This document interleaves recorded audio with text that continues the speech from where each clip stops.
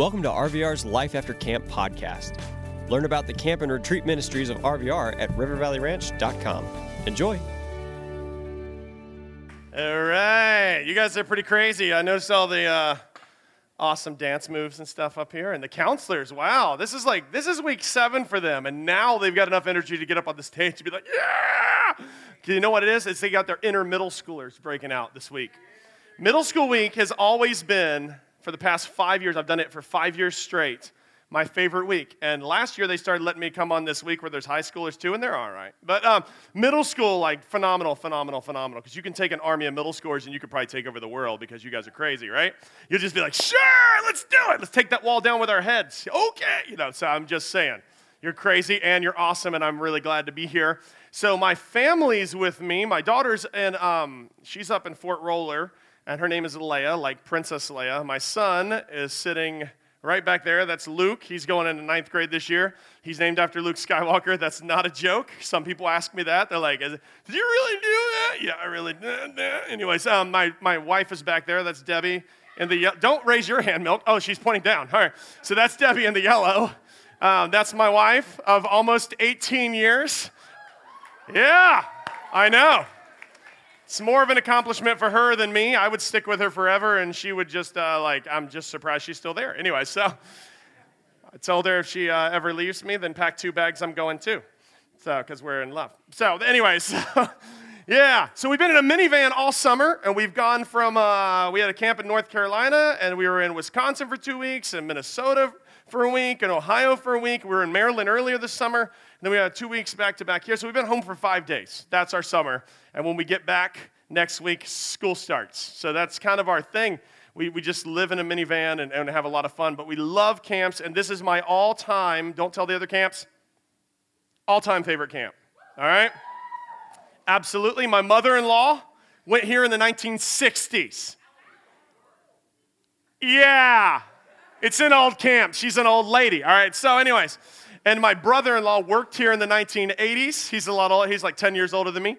And 4 years ago today, and it wasn't a Sunday night, it was a different, whatever today's date is. My Facebook feed reminded me this morning because it does these time hop things or whatever. My daughter was here, and she committed her life to Jesus 4 years ago today. So pretty cool day in the Garrett household. We're excited about that. And so this week we're talking about beauty from ashes. Taking beauty from ashes, or taking bad things and doing great things with them, which we believe ultimately God wants to do in your life. But some of the biggest questions I usually get from teens are, one, why do bad things happen to good people? If there's really this sovereign God who can do anything, why do bad things happen to good people? And then, why do good things happen to bad people? And that's probably even a better question. You look at somebody who's living terribly, and they're just mean people. They're a mean person, and they have all this money, and everything seems to be going right for them, and they've got straight A's, and they're the captain of the team, and you're like, why is everything going right for him? He's the worst person on the planet. Anyway, so both of those kind of mess with us. So maybe this illustration will help you kind of get that a little bit, to kind of grasp that. So let me have 5 people who are currently, at this moment, chewing gum. All right, you have gum with you, and you're chewing gum. Okay, come here. All right, who else? Who's chewing gum right now? Come here. Yep, you. Are you just making that? You don't have gum in your mouth, do you? Yeah, you faked me out. Academy Award! All right, who's got gum in your mouth? Seriously. Really? Yeah, for real. No, nobody's chewing gum? All right, come here. All right. You were here last week, so don't spoil this for me. You know what we're doing. Okay, where's the other people? Chewing gum. Come here. Yes. Just come up here if you have gum. Don't wait for me to point at you. I need 5 people. Okay, here comes two more. One more person. Chewing gum currently. Who has gum? All right, come here. All right, you guys stand right over here. All right. So here's what I'd like you to do. What flavor gum do you have? Peppermint. Spearmint. Spearmint? Both at spearmint? Black cherry? What does that taste like? Is it crazy? No, it tastes good. It tastes like cherry. That's crazy. Okay, so I need you to totally trust me and just put your gum into my hand for a second. Wait, no. Yeah, totally trust me. Just right here. Come on, no, right here. It's okay. It's okay. It's going to make sense.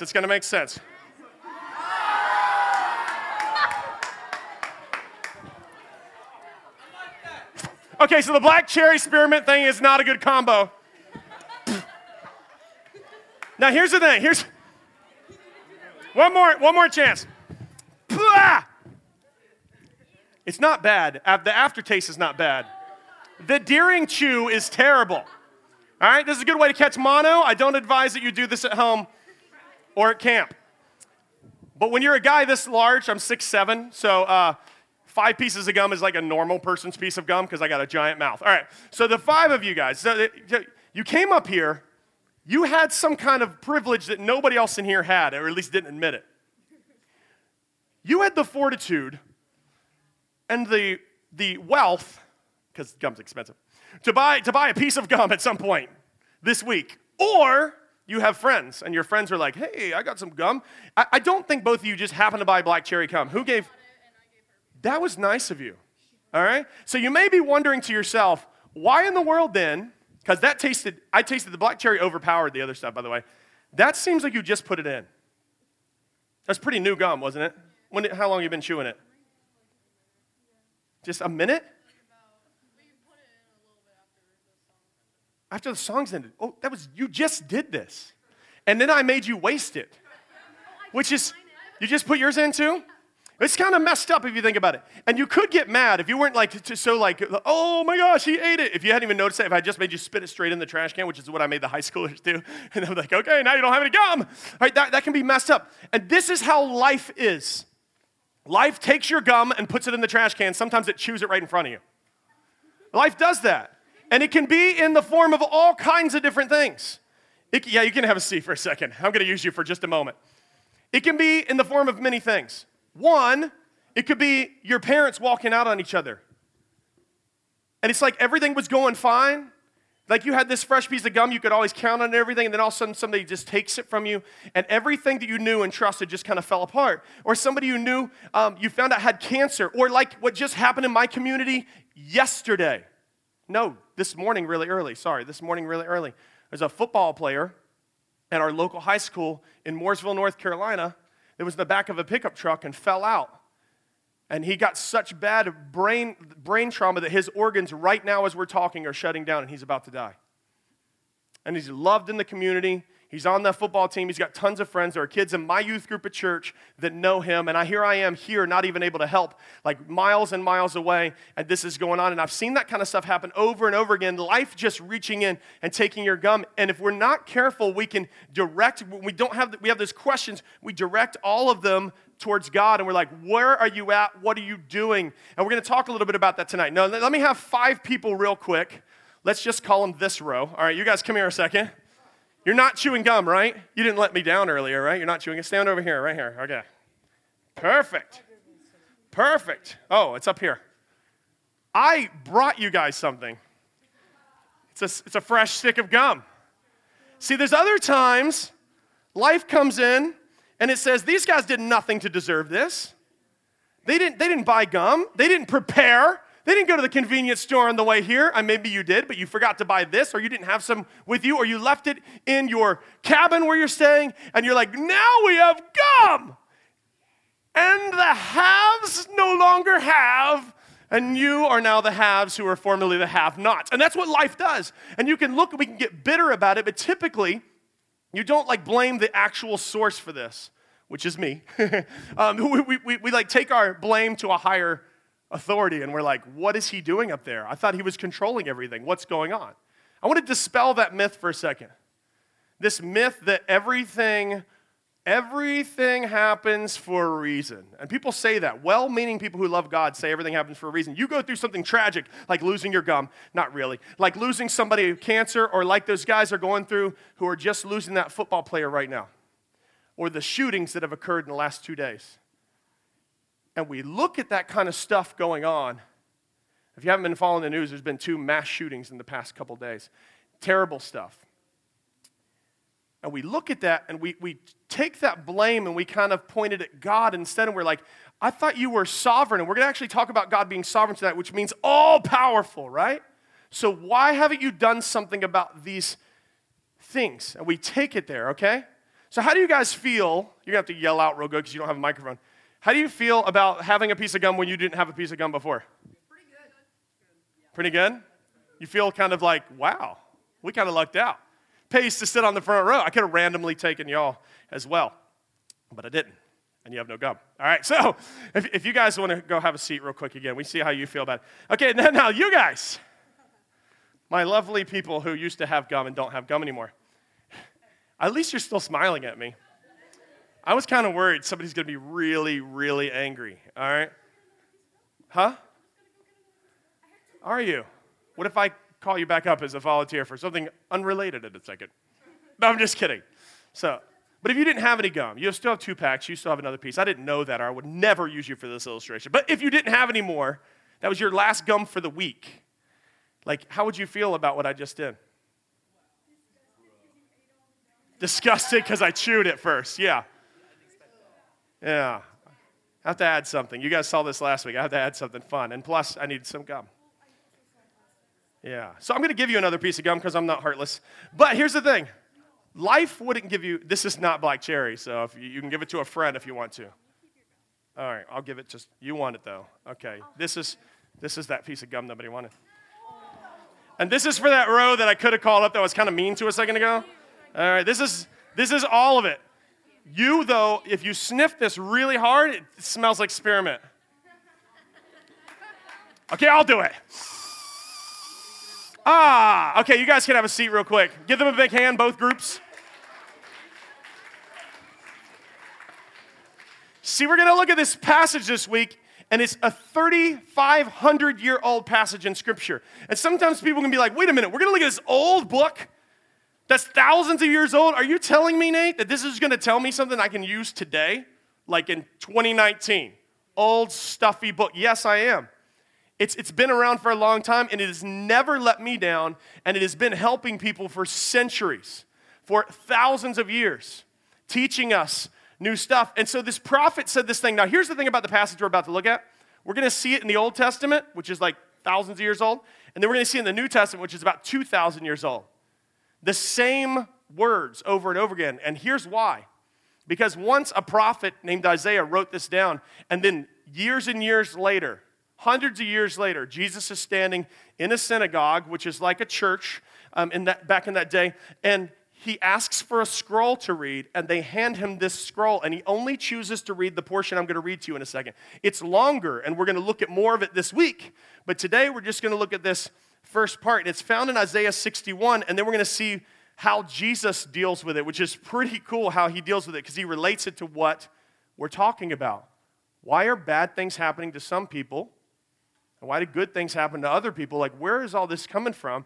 And you just told me, Nate, that everything doesn't happen for a reason. Now, here's everything that if something happens, it happened for a reason, but it didn't happen in the way that people mean it when they say it.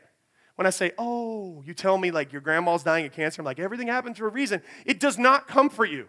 You want to punch me in the face because you are just feeling pain because your grandma's dying. And I'm like, everything happens for a reason. The Lord is smiling, and you're just like, I'm going to punch you in the mouth, Nate, because I'm in pain right now. Now, everything does happen for a reason. The reason your grandma would have had cancer the way mine did, I preached 3 of my grandparents' funerals. The reason that your grandma might have cancer the way mine did is because of environmental circumstances around her. My grandma had lung cancer, and she cleaned my grandfather's clothes, like by hand back in the day, and he worked with asbestos, which leads to lung cancer, and it was like poofing up in the air as she would throw this stuff into the wash tub and all that, and that's why she had it, and that's why he died of lung cancer. It could be genetic, that everybody in your family as long back as possible has had this type of cancer, or maybe it's lung cancer because somebody was smoking.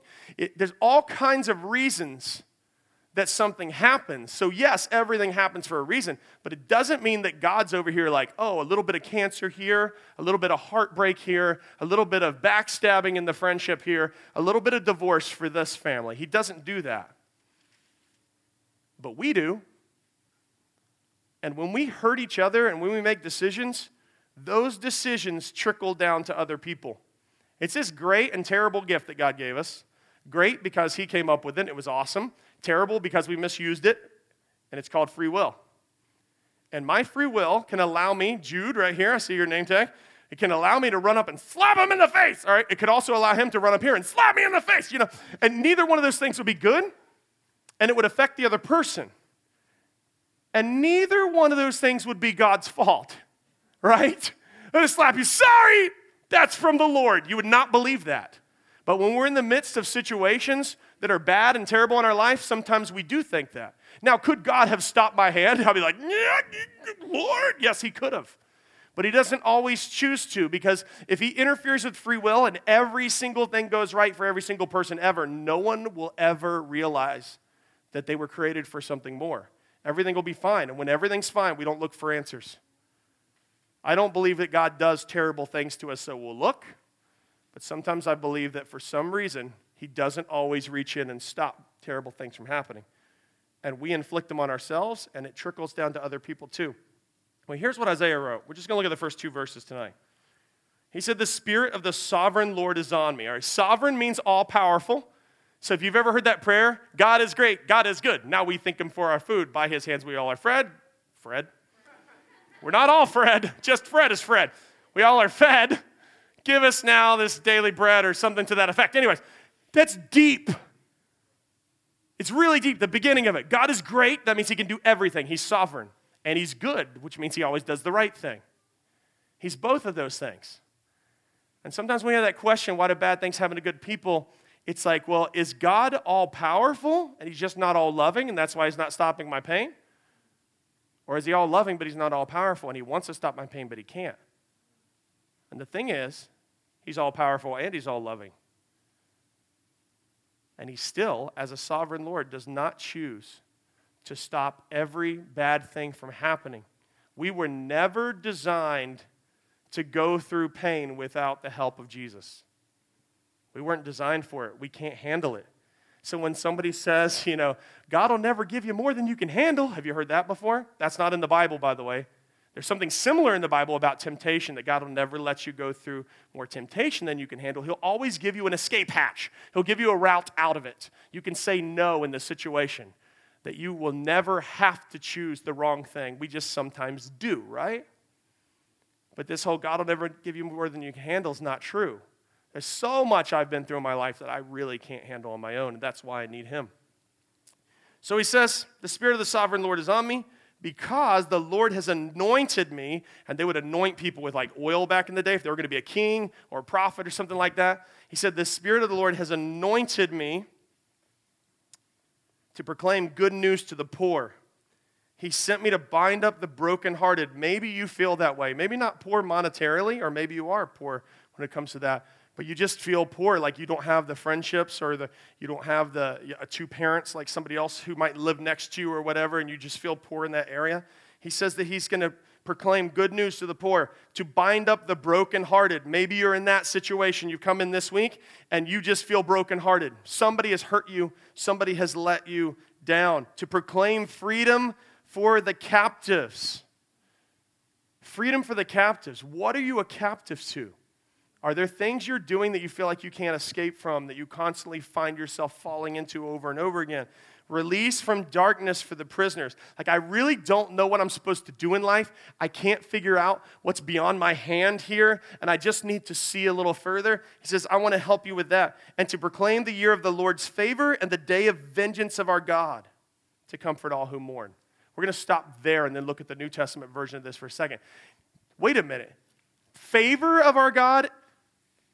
The Lord's favor and the day of vengeance of God? Why are those two things together? Why? God's smiling. God is angry. Like, what is the thing there? This was a positive way when it said the day of vengeance of our God, because a lot of times we've been hurt, and we're like, come on, we need justice. And he was like, the Lord's mercy is coming, and so is his justice. That's what he's saying. Is there a wasp on my shirt? Oh. Boom! Where'd he go? Step on it, please. Thank you.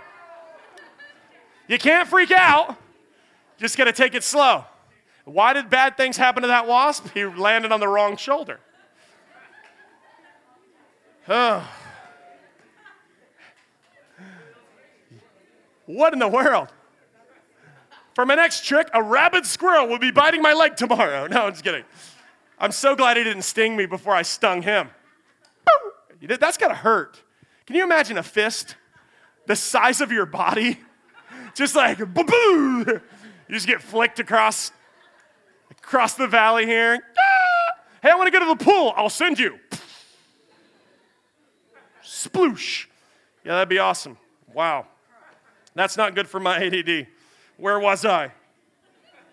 Oh, yeah, the New Testament. So Jesus is standing there, right? He's standing there in the book of Luke. He asks for a scroll. The scroll is longer. We're not going to read it all tonight. The stuff I just read you was just the beginning portion. Jesus takes it, and typically they'll read the whole scroll. They'll be like, all right, settle in, folks. We're going to read the whole scroll. Sometimes it's like, to be continued. Give me the other scroll. Jesus reads like almost nothing. And he does it on purpose, and everybody gets who he's talking about. And after he gives them back the scroll, he continues talking and explaining what he means. He talks about this prophecy because it's a prophecy, and they hadn't seen it come true yet because he was the one it was prophesied about. When Isaiah said it, it wasn't about Isaiah. So it says in Luke 4, Jesus returned to the Galilee in the power of the Spirit, and the news about him spread through the whole countryside. He was teaching in their synagogues, and everyone praised him. He went to Nazareth, where he had been brought up, and on the Sabbath day, he went in the synagogue. That was his custom. He stood up to read, and the scroll of the prophet Isaiah was handed to him. Unrolling it, he found the place where it's written. So he looked specifically for this little line about himself, and he says this. And you ever get it when somebody's like reading something, but they're like obviously about themselves? I mean, if you opened a book somewhere and be like, and he was the most awesome man who lived. People know you're not like taking it from the story, you're just placing it on yourself. So he says, the Spirit of the Lord is on me, because he has anointed me to proclaim good news to the poor. He sent me to proclaim freedom to the prisoners and recovery of sight for the blind, to set the oppressed free, and to proclaim the year of the Lord's favor. And he doesn't bring up the vengeance of our God like justice coming in, because that's going to happen later. But this is what Jesus is here for. He's like, I'm here to help. I know you can't do this on your own. This is who I am. And he puts it away. And if we were to read the rest of the passage, I'm going to kind of summarize it for you. Jesus says, I know what you're going to say to me, guys, because I'm in my hometown. I get it. You're going to say, well, then heal people and heal yourself. You've been doing it in other places. Do some magic. Do some cool stuff, Jesus. Like, I want to see you do some of these miracles we've heard about. Why won't you do them here? And then he says that it's not always done everywhere. Let me tell you two examples from hundreds of years ago. Jesus says in Elisha's day, and he was a prophet, just like Isaiah was, who wrote the original prophecy here. He said in Elisha's day, they had this big famine, this drought. It wasn't raining anywhere. There were a lot of really hungry people. And there were a lot of widows who didn't have husbands. Back in the day, husbands did, they went out and actually earned all the money and stuff, even though the wives did most of the work. They carried like giant water pots in their head and stuff. It wasn't like they were just sitting around. They were doing awesome stuff. But without a husband in that society, people would become impoverished. And he said there were a lot of widows who didn't have any food during that drought, but there was one widow that Elisha blessed. She fed him when there was only enough food left to feed her and her son, and they would have died after that. And he asked to be fed, and so she made it for him instead. And then he said, God is saying to you that your flour and your oil that you're using will not run out until this famine's over. You will not starve. And Jesus said, God did that for her, but there were a lot of other people who were still suffering. She wasn't even Jewish, like the rest of the people he was talking to. All the others in Israel he could have helped, but he didn't. Then he said there was another time. You know what leprosy is? Leprosy is a skin disorder. We don't have it in this country. Like, it's really rare. If you can't come into this country if you have leprosy. People are going to notice that. It's such a bad skin disorder and affects your nerves and everything. People start to lose their fingers and toes and ears and nose and stuff. All right? So you can kind of tell when somebody has leprosy, but just because somebody didn't have a nose, don't assume they don't have leprosy. All right? But I mean, it's very contagious. So if I had leprosy and I touched you or whatever, you could get leprosy too. So they would make people stand outside the city and be like, unclean, unclean, and hold up a sign that they're unclean or whatever. They'd have to ring a bell depending on the society they lived in. Ding-a-ling-a-ling, ice cream man. That's not the ice cream man. Get back in the house, kids. You almost lost your ears. You'd never hear the ice cream man again. That could happen. And lepers, they had to live in little leper colonies away from it. And I'm not saying leopard, by the way, even though they still got spots in their skin. And they had to live in leper colonies by themselves, and nobody could talk to anybody. And Jesus said there were even a lot of lepers in that day, but there was one guy who was a Syrian. He wasn't even part of our country. And he had leprosy, and he was told by a prophet to go and dip 7 times in a pretty dirty river, and he would be clean. And at first he didn't want to, and his servants are like, do it! What have you got to lose? And he goes, and he's like, 1, 2, 3. At 7, he gets up, and it's like his whole skin comes back to normal and stuff. If he had any fingers off, we're not told if he did, they grew back. I mean, he looked exactly like he did before leprosy, the Bible says. Jesus said God chose to heal him and not everybody else. And they got really angry when he said that, even though those are stories from the Bible. And they believed the Bible. Because he was saying, look, I'm not going to just do miracles here. That's not why I'm here. I'm here to set captives free. I'm here to do something deeper. I'm not here to get rid of all the symptoms of the disease on this planet. I'm here to attack the root of the disease. And the reason bad things happen on this planet is because the planet's not perfect anymore. That wasp could have stung me. Maybe I would have noticed before you, and I would have just screamed and ran down the aisle. Or if I was allergic, died, you know? It could have happened. And the only reason it could happen is because we're on an imperfect planet where you can get stung by bees. And he's not really technically a bee, it's in the ant family. I know some of you are going to be like, actually. Anyways, I know. Before you get in your scientific hula Jew. Anyways, it could have stung me. I could get poison ivy this week. It could happen to me. You know, bad things can happen to you. You could fall off a horse. You could get hit by a paintball, and you probably will. Okay, if you're in a paintball. If you're on a horse and you get hit by a paintball, camps are overlapping, back up. Bad things can happen, and our parents can walk out on us. Cancer can happen. Our friends that we once had as friends can turn their back on us. All of this junk can happen because the world is not perfect. Natural disasters happen because the world is not perfect. Even the climate is not perfect. All of this stuff is happening because we live in a world that has been tainted by something called sin. I know that's a real churchy word, and if you haven't been to church or you just heard Christians or supposed Christians on TV rail about it, or you've been to some event where some guy had a bullhorn and a sign, that's not at all what I'm talking about. I'm talking about choosing our way over God's way. When we choose our way over God's way, it's sin. It just means simply, it's an ancient archery term that means to miss the mark. You'd have this other guy standing down there, a very brave guy, standing down near the target, because they could be really bad shots and kill him. But he was usually a servant, and so he's willing to do this for almost nothing. And he would yell whether they hit the bullseye or whether they missed. And if they missed, rather than be like, hey, you missed, because that takes a while, he's just like, sin! And this is before we called it sin, like sin here, where it was translated as the word sin. This is just an ancient archery term that means you missed the mark. And it still means you missed the mark when the Bible talks about it. The mark is perfection. And there's nobody here who is. And there's nobody who's ever lived who is except Jesus.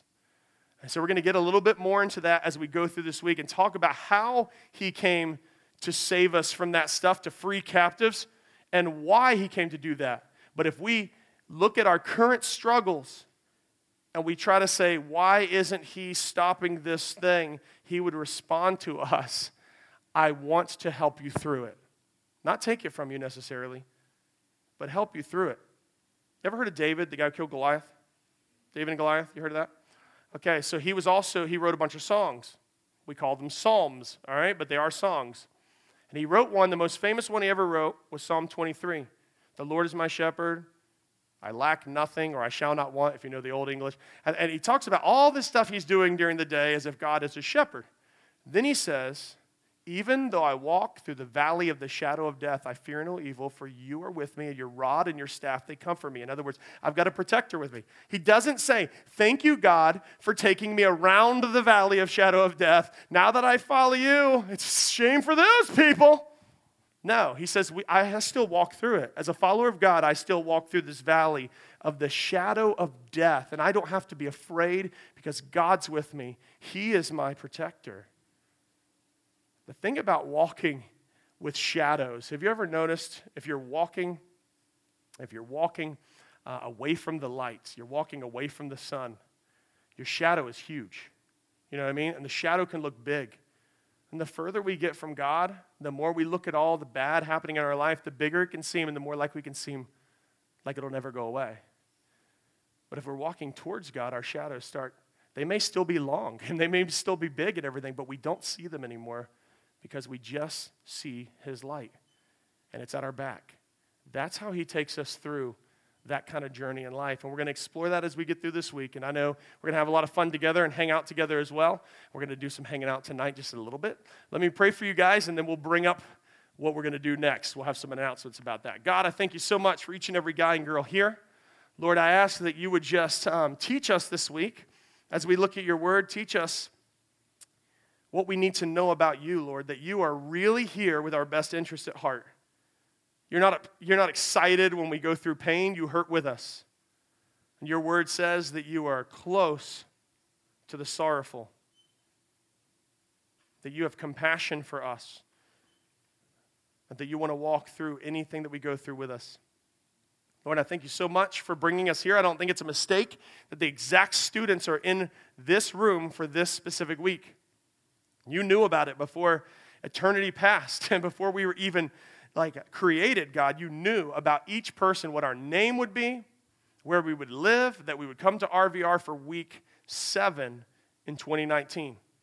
So, Lord, I pray that you would meet us here, that no one would leave without understanding this week that there is a God in heaven who really, really deeply loves us, and that we get to meet you firsthand. In Jesus' name, amen. Thanks, guys. We hope you enjoyed listening to this Life After Camp episode. Discover all of the year-round adventures at RVR and find out how you can support our ministry at rivervalleyranch.com. Thanks.